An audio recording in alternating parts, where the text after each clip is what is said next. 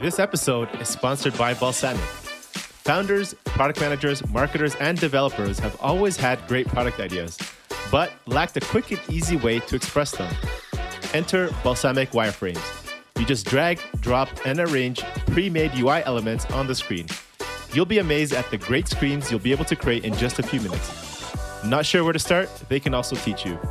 Bring your wireframes to your collaborators and see how quickly you'll get on the same page and reduce risk by testing them on potential customers.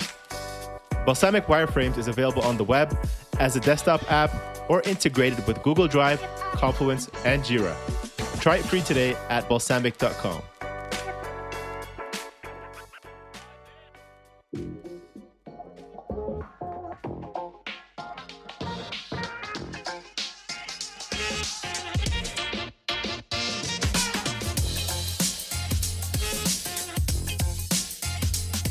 Hello, everyone. This is your host, Akhil Jabbar, and welcome back to another episode of SaaS District. In today's episode, we'll be talking about designing SaaS products that deliver better user value and drive user growth. Today, we have our guest, Peter Loving, joining us. Peter is a software designer, coach, and consultant who works with SaaS companies to build better products, making UI and UX improvements that drive growth and wow users. He's the founder of UserActive, an agency that designs meaningful tech products. They are inspired by a mission to help tech founders build products that enrich the lives of users, doing this by applying critical thinking, creative talent, and product strategy to solve real business challenges. So welcome, Peter. Super excited to have you on the SaaS District show today. Hi, Akhil. Thanks for having me. I'm a fan of the podcast, so excited to be here too. Awesome. Thank you. I'm actually also a fan of your Facebook group. I'm part of that. So, been part of that for a while. So glad we can finally connect. Great. Yeah. Great. Yeah. I didn't realize you were in there yet. So, we'll have to do a live and get you in there too, to promote the SaaS District podcast. Huh? Sure. Absolutely. That'd be great. So, a lot of people listening in, we're SaaS founders, SaaS marketers, designers. That's your expertise. I'd love to learn more. Maybe let's start off with, if I'm looking to build out a new design for my dashboard or my SaaS product, can you walk us through how does the fundamentals of the process of creating a value-based product dashboard look like for you? Yeah, dashboards are an interesting topic. It's one of the things that we look at quite often as an area to make good improvements in when starting on a new SaaS project that we're designing. And one of the reasons for this is that it's usually one of the main screens that users encounter when they sign up for a SaaS. So it plays a really big role in the first impression, and often I find it's overlooked. So what we like to do is rethink that dashboard to make sure that it represents an overview of the product, right? So what we're looking to do there is provide the user with an overview of account activity, but also highlight all of the value in this product, right? There's a lot of value usually in a software product that can be hidden or buried within menus. But surfacing information on the dashboard is a great way to let users who are new to the product see it and become aware of it for the first time. So the process for this, we usually go through 4 or 5 steps, but we review. First of all, we look at user profiles, right? So usually software doesn't just have one user profile. It will have typically 4 or 5 different kinds of users. So we think about each of these separately. We want to make sure that we've considered their needs and requirements for their specific role that they have with the software. And the next thing we want to think about is a contextual experience. So how do we make this dashboard contextual so that each time you log in, you're seeing something new, an update, it's changing, it feels like a living and breathing experience because you're now seeing activity from other people on your team, what's been happening since the last time you logged in. So that's quite a nice thing that brings users coming back, brings them back for more sessions because sometimes they'll log in and see updates that way too. We look at how the navigation supports user journeys and gets users quite often those journeys start from the dashboard. So we'll design out goal-based navigation. And then we also show key metrics that support a user's desired outcome. So every user signs up for a SaaS product with an ideal outcome in mind. And one of the great things that you can do on the dashboard is keep reminding them of how they're doing against that ideal outcome. Are they reaching? Are they hitting it? And if they are, the feedback can be really great because it reinforces the fact that this product is achieving those outcomes that they were looking for.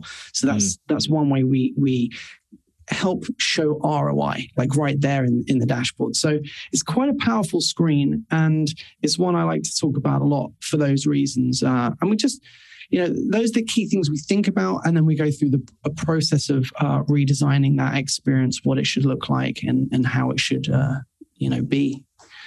Yeah, it sounds counterintuitive, but I like that, right? When you sign in, you actually probably people try to minimize, right, as much as possible, maybe on that dashboard, but they try to hide everything in the screens, and they think people, should be able to figure out. But yeah, I think if you have it laid out nicely when you first log in, nicely organized, nicely easy to follow, and having that some kind of progress bar or checkbox, is that what you like to have there, or what do you suggest on people to show progress? Well, yeah, that might relate to onboarding, right? So say you have a flow that shows progress of the onboarding of a new user. That might be something that we show, but when thinking about the dashboard, I like to think of it as a kind of utilitarian standalone screen, right? Mm-hmm. We might have something that relates to onboarding. But did you mean a progress bar relating to some metrics or okay? Yeah, if somebody, who actually uses the tool, who completes it, right? You mentioned that helps, improve ROI. Is there something you like for people to help visualize that they're completing it and using the tool as it should be? Yeah, you can show, there are really neat things you can do with that. So you can show progress. Two examples that spring to mind for this is one where we worked with a renting software for landlords. This one shows how much of all of the properties in their portfolio for that month, where they are in terms of rent paid and rent outstanding for the month. So you kind of get a progress in terms of a monetary progress that way. And another good example of this was a software that it was called AdZoomer, and it basically improves the efficiency of ads, of PPC and social ad spend. It optimizes those campaigns, and then it actually shows on the dashboard time and money saved by using AdZoomer. So it's just a really neat way to give that feedback, and it validates the product over and over again in the user's mind. Nice. I like those examples. And when it comes to UI, UX, and product design, what's kind of the relationship between these two? And then from there, how do you bridge that gap when actually building for the end user, right? Because as a designer, you like to build something that looks good, nice UI, seems like good UX, but then it may not be, right for the end user. How do you bridge that gap? Yeah. So the relation between UI and UX and product design, the way I think of that is UI and UX describes the interface and experience design that can be largely attributed to web design in general. Okay, it can be even broader than web design, like machine interfaces with anything with a screen, right? Mm-hmm. And you can get designers that might categorize themselves as UI and UX designers, but they might just focus on things like websites and landing pages, these kind of elements. And I see product design as a broader discipline, which is largely associated with problem solving in the context of meeting a market need. So you're coming to the market with you're observing problems, you're seeing problems, and thinking about how you might solve them, and what that product might be like, how it might come to life. And that's quite a big process that actually has quite a few more disciplines involved in it. So I'd kind of see any good product designer, digital product designer, will have UI and UX skills, but I think they'll also have some other skills in their kind of how would you describe that? In their toolbox, right? And they would be around understanding how to deliver value to a user of a product. What are the tasks these users need to perform? What's the best way to enable them to perform them? How to deliver value, whether that's saving time, reducing cost, making it easier to complete work. So I see that's maybe where how the disciplines relate. But then you also mentioned bridging the gap when building for the end user, right? Yeah. And I think that's the part where you're really understanding the value that you're delivering and then shaping an experience that delivers that value. It can be hard to articulate, but I guess it's more of a functional kind of functional design process. Right. So someone like more product design is more in the shoes of the user, understands kind of a more of a holistic level, and then maybe the UI UX designer who can take that kind of thinking and map, and then what is the problem we're solving, and then build that out into actual design, right? And then kind of work together, right? Versus all in one. Yeah, and you find that the labels are quite interchangeable. You get product designers and UI UX designers considering them that to be the same thing, and in a lot of cases it is. But I just think product design as a trend has grown dramatically over the last say 5 to 10 years in tech. Yeah. Whereas back when I studied product design in university, but that was physical products. We were designing things like iPhones or consumer gadgets, and that the disciplines from that field have translated over to tech. That's how I've kind of observed it. Cool. In these kind of recent years. And when it comes to tech and SaaS specifically, what have you seen typically as areas that when you log into a SaaS companies UI UX, you look at their dashboard or their business, what are things that you see that are quick areas of improvement when building out their designs, and maybe you'd recommend to them that will generate the quickest results? And maybe so people listening in, maybe they can try it themselves.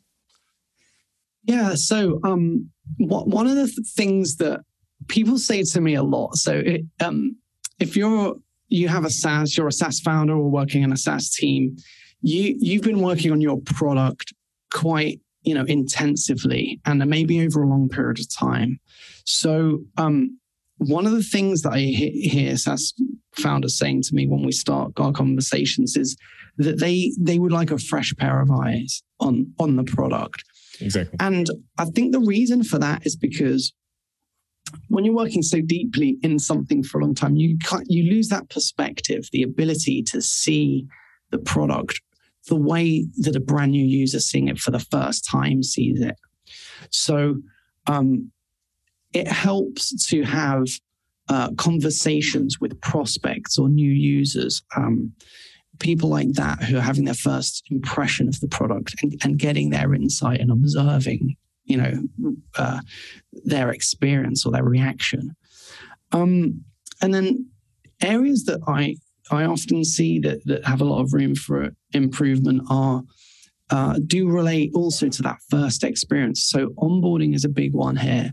And it's talked about a lot in SaaS, but there are common issues that I see quite a lot. Like one is just reducing friction in the onboarding experience. If you have something like a complex integration, how it's about stepping back, observing the journey of what needs to be done, and then trying to simplify it and reduce any effort, or reduce as much of the effort or thinking the user has to do to get through this process into experiencing the product. So that's quite a common one. And other tricks that we do in onboarding are, at the very beginning of the process, psychologically frame the experience in terms of the future benefits that this user is going to get. So say they sign up, they start their onboarding. you might ask one or two questions to find a bit of information out about this user, what their needs are, what kind of category they are. And then you might just highlight key features or desired results. Hey, welcome to this CRM. Here are 3 of the big features that we're really proud of and the kind of results you can get. What happens when we do that? We're kind of like framing psychologically a future benefit, which the concept of it is that it helps them when they get to the friction part of onboarding. It helps push them through that because they've got a driver, they've got a bit more motivation. So we kind of front load it with value, push them through friction, and then at the end, we just like re-emphasize or celebrate, that experience that they've gotten through, and then start trying to deliver that value as quickly as possible. So I think onboarding is usually a big one, and it's probably one of the ones to hit first, because if you can have a low resource requirement but big improvement in the onboarding, you can really impact metrics or conversions like your free trial to upgrade, things like this. You can see a big reward in them. So sometimes they're some of the kind of lower impact, I should say lower resource things, but they have a big impact.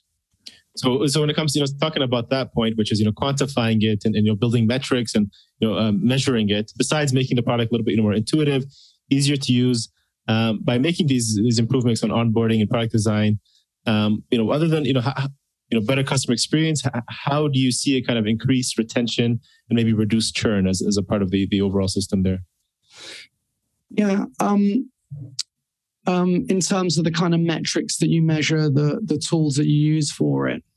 Or maybe if you can share any, experiences or, things that you've seen with SaaS companies by making some changes, and how has that impacted, churn or retention? Yeah. Well, I have a really good example of that. This was a CRM that we redesigned, and we started with the dashboard. This is one of the reasons that I speak about the power of the dashboard. We we noticed that the dashboard had quite a weak design. It didn't really show information that was very valuable to the user. It kind of had, and this can be quite common, I think, for listeners who have a technical product or a technical team.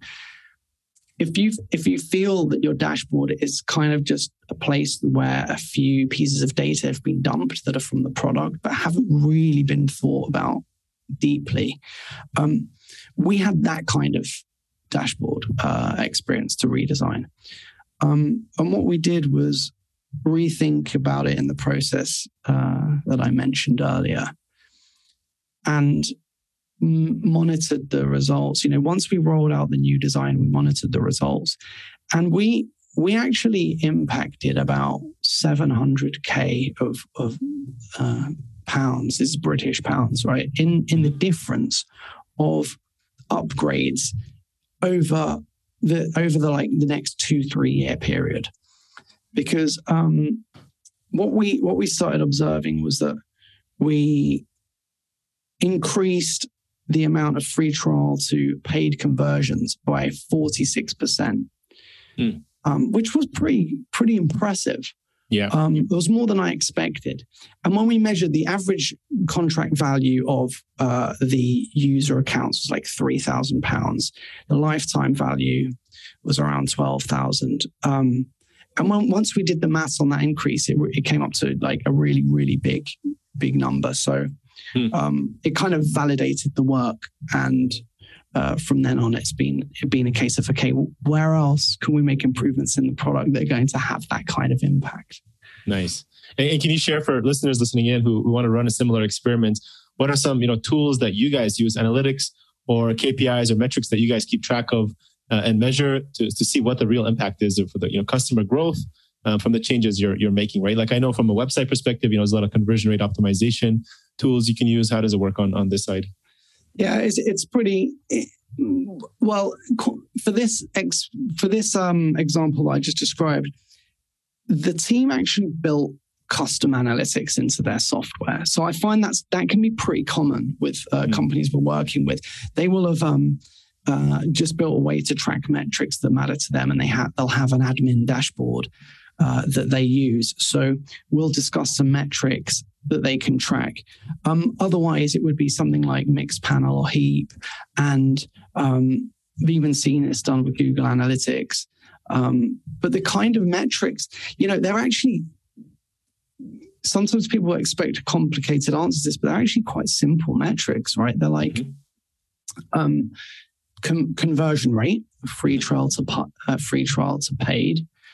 They might be, we track things like utilization. So how many times are users logging in and how long are their sessions over that period?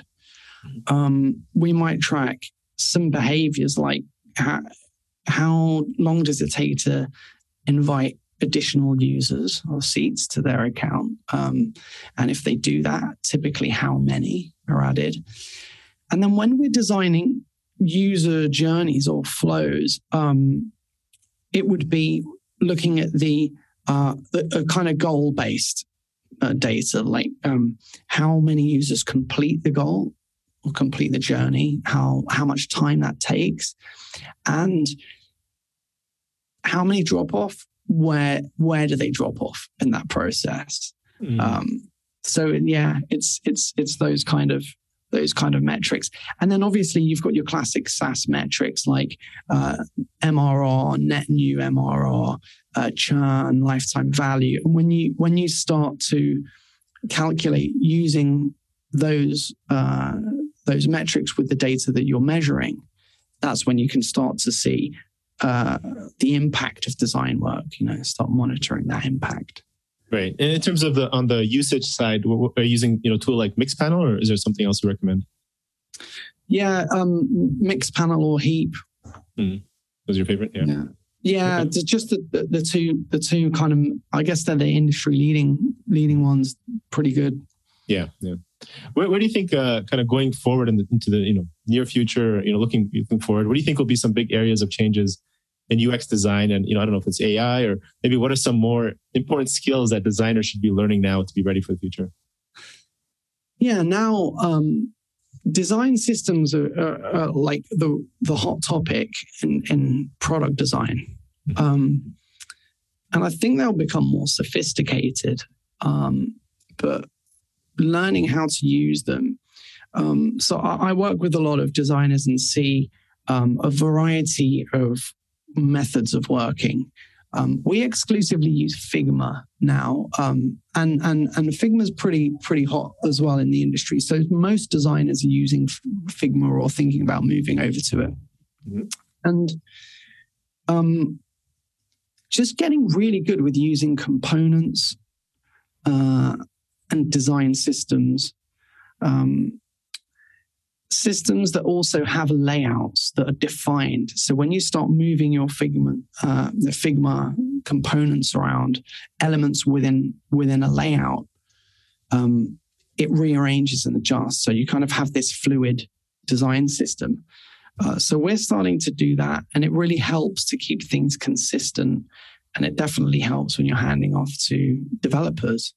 And I just think design systems will get more and more sophisticated. They'll potentially have more code behind them, or front-end code. They might be integrated a bit more with JavaScript libraries. And I think, we're seeing in the industry the gap between design and development closing a bit, right? We're seeing a lot of no-code apps. Right. And just from observing my Facebook group, the SaaS Founders group, there's like no-code apps launching every day. I've seen just hundreds this year. So I think that's going to become quite sophisticated to the point where the crossover will get wider and wider, and you'll be working with design and code a bit more integrated. But definitely, I think things that excite me or seem quite futuristic are how interface design will relate to virtual reality. As we get more kind of virtual spaces, how elements will be designed for those kind of experiences. Right. Branded experiences too in those spaces. So that will be interesting. Yeah. Exciting times, right? The metaverse coming out. Yeah. Cool. Peter, what are some, if I'm a SaaS founder, we always, maybe we don't know where to start, right? We're looking from scratch, or we're trying to improve our design. So we look at, some of our competitors or other SaaS companies for inspiration. What are maybe some of your top 3 or 5, maybe favorite SaaS companies that you love, their design, their UI that you admire? Maybe you suggest some founders to check out and get some inspiration from. Yeah. 3 that I really love. We've been looking at a few recently, and ones that jump out are Product Board. And I think for Product Board, they almost need to show great UI and UX, because they're, it's a platform for product management and everything around managing your own SaaS product. So they would want to be leaders in leading in terms of great design and product management, but they certainly do a great job. Definitely a really kind of modern, friendly, light interface that has so many different interactions that are all in context of what you're doing. So it's really interesting to see how they treat different interactions depending on where you are. And what you can do. So I definitely say Product Board. I think another great one is Airtable. That's really popular now. People even building apps with Airtable. So that's got a lot of hidden elements that are you only see them when you need them, or when you're interacting with a certain field. And every different field type has a really cool UI of its own that's just perfect for what you're doing there. So if you want, these are really good examples of if you have a complex product and you want to see how a great product team thinks about the very details of different interactions, these are great products to take a look at, take a free trial and play around with. Yeah, I'm familiar with Airtable. Airtable's great. Product. Yeah, Airtable's really neat because at face value, it doesn't look massively complex. It looks like a spreadsheet. But the more you get into it, you realize, oh my God, the power behind it and the amount of interface elements that you have to work with. And I think a third one a good example would be Notion, because Notion has a very kind of stripped back, minimal white feel. It almost looks understated. But when you start, the first time you start using Notion, it becomes apparent that everything you're doing is right there within the document workspace. So you almost have a blank canvas. And even the onboarding is on a new sheet, a document. And then you realize that you can start working right in that onboarding guideline instruction. Before you know it, you can have a project that you've built right on that sheet. So every kind of sheet is a workspace of its own. It feels like the interface is embedded right there in the product. The way they do that is really neat. It's really cool. Yeah, I'm a big fan of Notion. Actually, I started using it about, I think, like 2 or 3 years ago when they were kind of getting hot. And then I think I hit a roadblock and I didn't really want to pay for it because they had like 1,000. You can only use like 1,000 blocks or something like that. But recently I came back. Somebody's been mentioning it recently, and I came back, and now they have unlimited, I like to just organize my thoughts and keep things. But yeah, I love the power of it. So definitely recommend people to check out Notion if you're not already using it. Do you use it yourself, or what's your favorite? No, see those 3 are ones that I don't actually use them day to day, but quite often I'm reviewing, or in our team here, we're reviewing, well-known SaaS products, looking for the, examples of leading trends in the industry. But Notion is very broad in what it can do. But I tend to use tools that have very specific tasks for us within our work here. So, I'm using Teamwork for project management. Okay. And I've even heard of people using Notion for project management. It can do all of these things. That's right. But yeah, I think of those three, I think I like them all equally. I think they're all great for different reasons. Yeah, I agree. Cool. This has been fantastic, Peter. So we're going to get to the fun part of the interview, which is more of the personal rapid fire questions. So maybe just quick minute, share a quick background. What's been your background, past ventures up until why you decided to build UserActive. So like I mentioned earlier, I've always been interested in design and I studied product design at university. I freelanced for a bunch of years, worked at a number of different agencies in London, got some exposure to working on SaaS projects there. Over the years, my freelancing kind of grew and I decided to start trying to form an agency, which is a typical route, but it's very difficult to go. It's a very different experience being a freelancer or an agency. Mm-hmm. And this was a full service agency in London. We did just heaps of websites. We did software. We designed even websites for the government. We designed the Prime Minister's personal website in the UK. Mm-hmm. Cool. So we had some really cool projects, but after maybe 5 years running that agency, I decided to wind it down and rethink the agency and focus really on my passion, which was product design. So that's how I got back to just focusing on product design. And I that's when I founded UserActive to just literally focus on SaaS products and designing great UX and UI for SaaS. And how's that transition, right? Because I guess, there's quite a few, agency owners who listen in as well. Maybe they're more broad and they think about niching down to a certain, type of industry or certain, just one type of offering. How has that affected, one, maybe your own mental health and how you came to, showed up to work, and then how did that affect your overall business, would you say? Yeah, It really helps. I mean, I didn't find it sustainable to have a full service digital agency where you're changing every project, your kind of whole mental space onto something new or potentially different. Right. So that takes a lot of adjustment, and it's just very inefficient. You can't really build a scalable service. So for niching, for other people who are listening, I think people are frightened of niching when they first do it. But once you make the jump, you have a lot of work to do to kind of get traction in your niche. But actually, that's how you're going to grow. And once you kind of get confirmation of that, you realize that niching into something like SaaS is actually still a massive niche. So even within SaaS, you kind of need to go deeper, right? What can you get known for? What is the thing that you can focus on there? So I would highly recommend niching down on the industry as well as the service.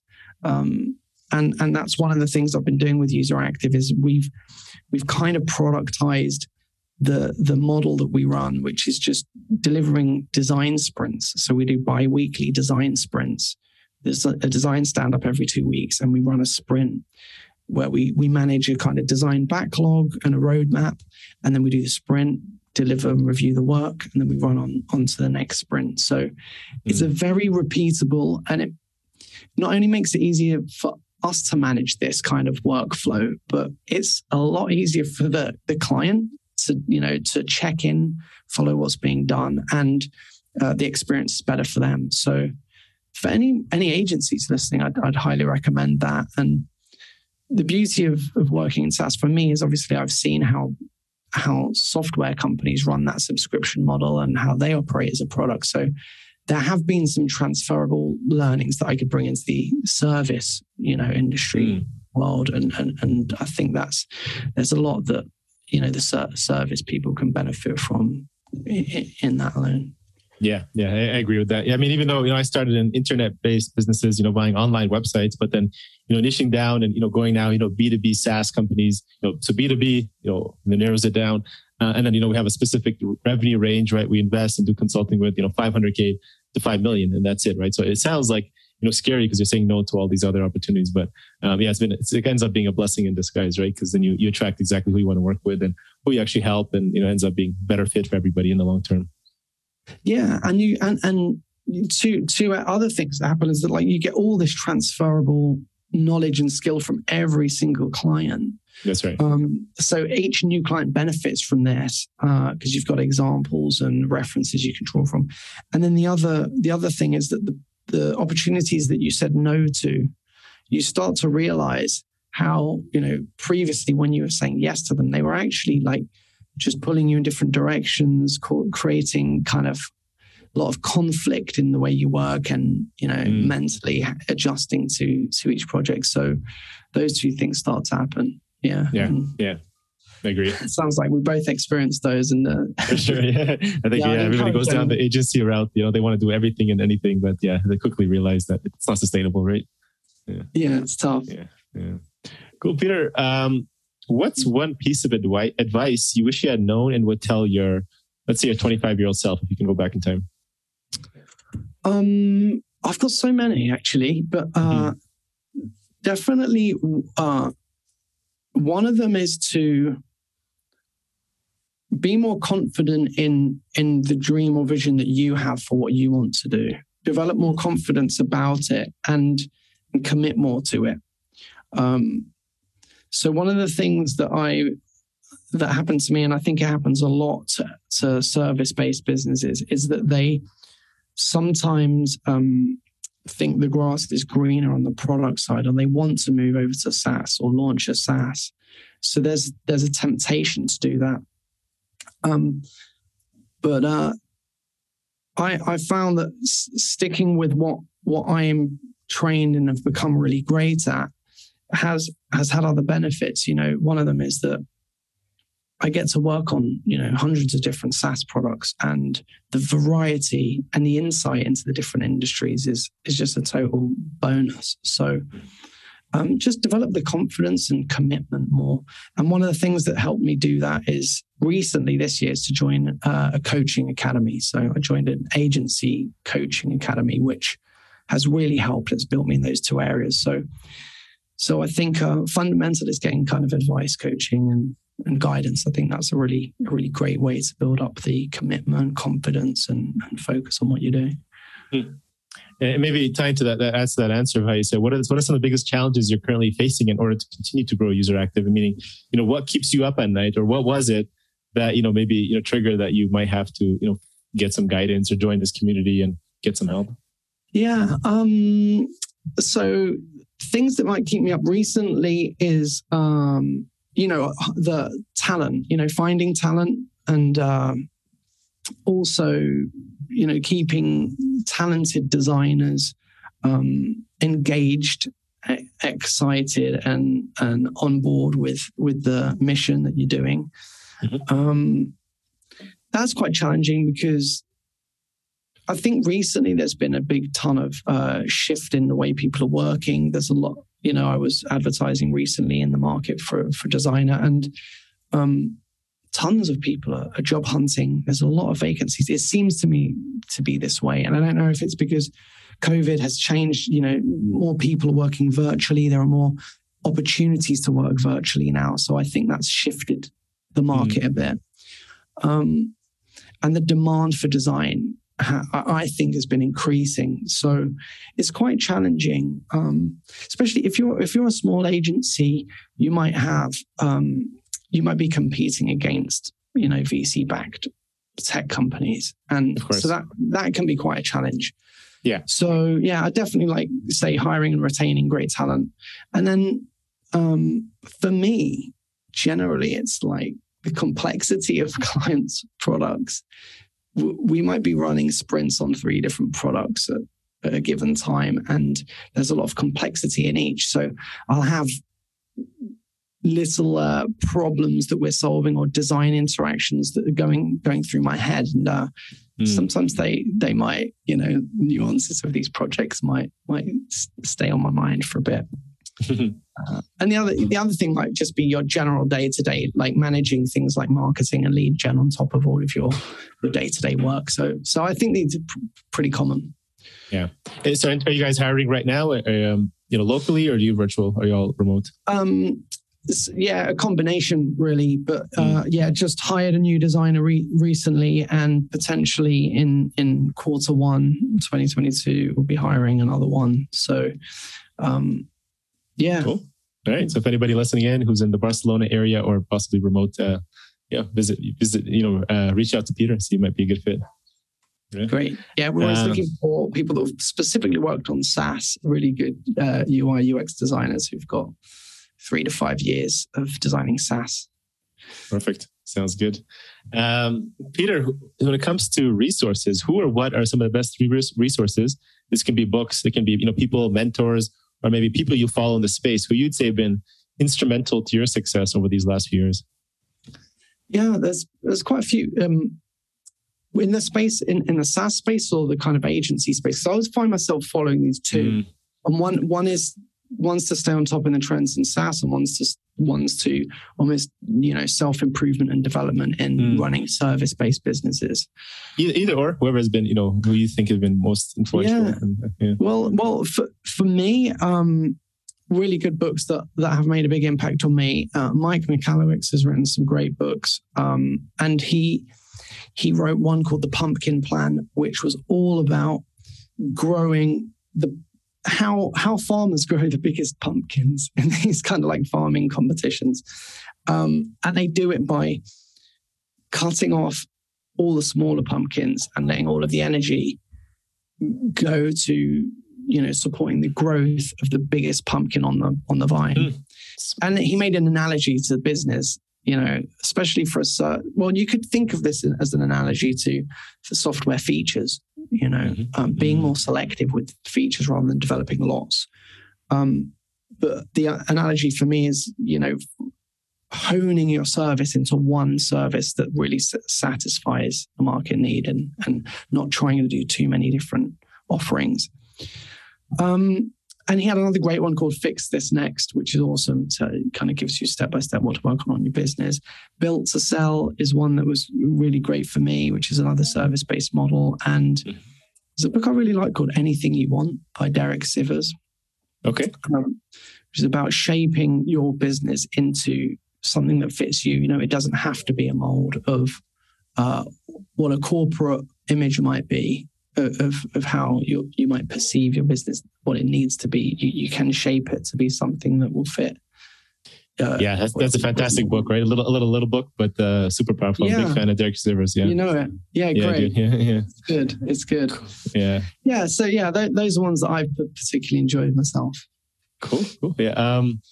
Yeah, those are fantastic, resources people should check out. And I love that thinking, right? Of like, people think, the more the better, and you spread yourself out and spread your energy, your time. But the idea of focusing on, one or two things and giving that all your energy, I think there's immense power, right? And you'll see I think typically if you invest in one thing, you'll see kind of the exponential versus, kind of half-assing, a bunch of little things. And then, it just never goes anywhere, right?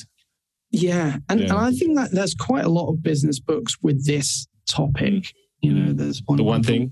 The one thing. Yeah. And you see this theme. Once you become, aware of this theme, you see it in a lot of spaces. And then, after you've come across a lot, you're like, of course, this is a no-brainer, right? This is like, you need to.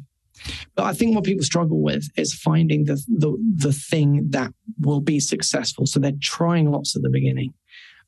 This can be the same with launching MVPs for a SaaS idea, or trying out new features in the CRM that you're building. This kind of thing.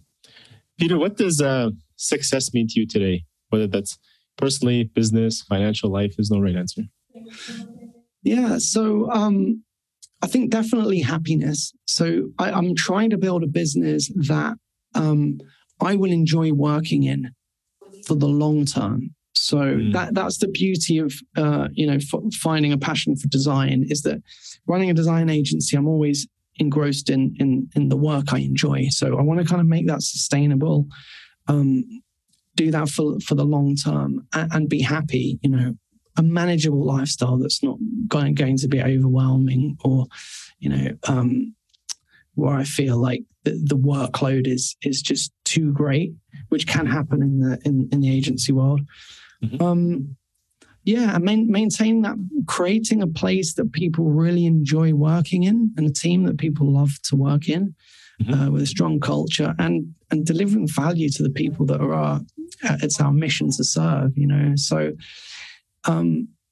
there's a great sense of accomplishment and satisfaction when we hand off designs. Later we see them released into a product, and it's like, wow, that process where we've worked on this thing, it's been hard work, it's a lot of problem solving. We see it live, we see, how people are benefiting from it, and we see it in the real world.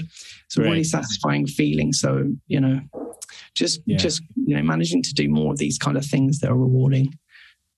Love it. You're actually seeing the fruits of your ideas and your concept and your hard work actually being used in the real world. That's awesome. Yeah. Cool. Thank you so much, Peter. This has been great. I really appreciate you jumping on SaaS District Show today.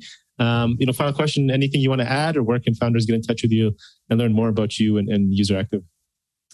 Yeah, sure. So our website is useractive.io. I also have a field guide, which is called Software Users Love, the field guide. That just talks about how to apply UI and UX to design features, user journeys, and flows that can make a big impact on the metrics that matter in a SaaS product. So if anyone's listening and is thinking about how they can introduce product improvements that will drive growth, and you'd like a copy of that, you can just email me at peter@useractive.io, and I'll send that over to you. And I suppose the Facebook group as well, which is SaaS Founders Build and Scale Facebook group. I think there's around nearly 11,000 SaaS founders in there. So you can also join that if you're looking for a group to connect with other founders. Okay, awesome. We'll add your email, Facebook group, and that link to the show notes for people to check out. And please join the Facebook group. It'd be great to see you guys there. Thank you, Peter, once again. Appreciate you jumping on. Thanks, Akhil. Thanks for having me. I've really enjoyed it. Cheers. Thank you all for watching this episode and joining SaaS District today. Don't forget to like, subscribe, and hit the bell for future episodes where we interview top leaders in the SaaS industry. If you're a SaaS company looking to grow and unlock the true value of your business, get in touch with us at Horizon Capital, and myself or one of our consultants will provide a free assessment to help you get there and hit your goals. If you have any feedback or suggestions for this podcast, please comment down below and help us improve our content for you all. Thanks again, and see you on the next one.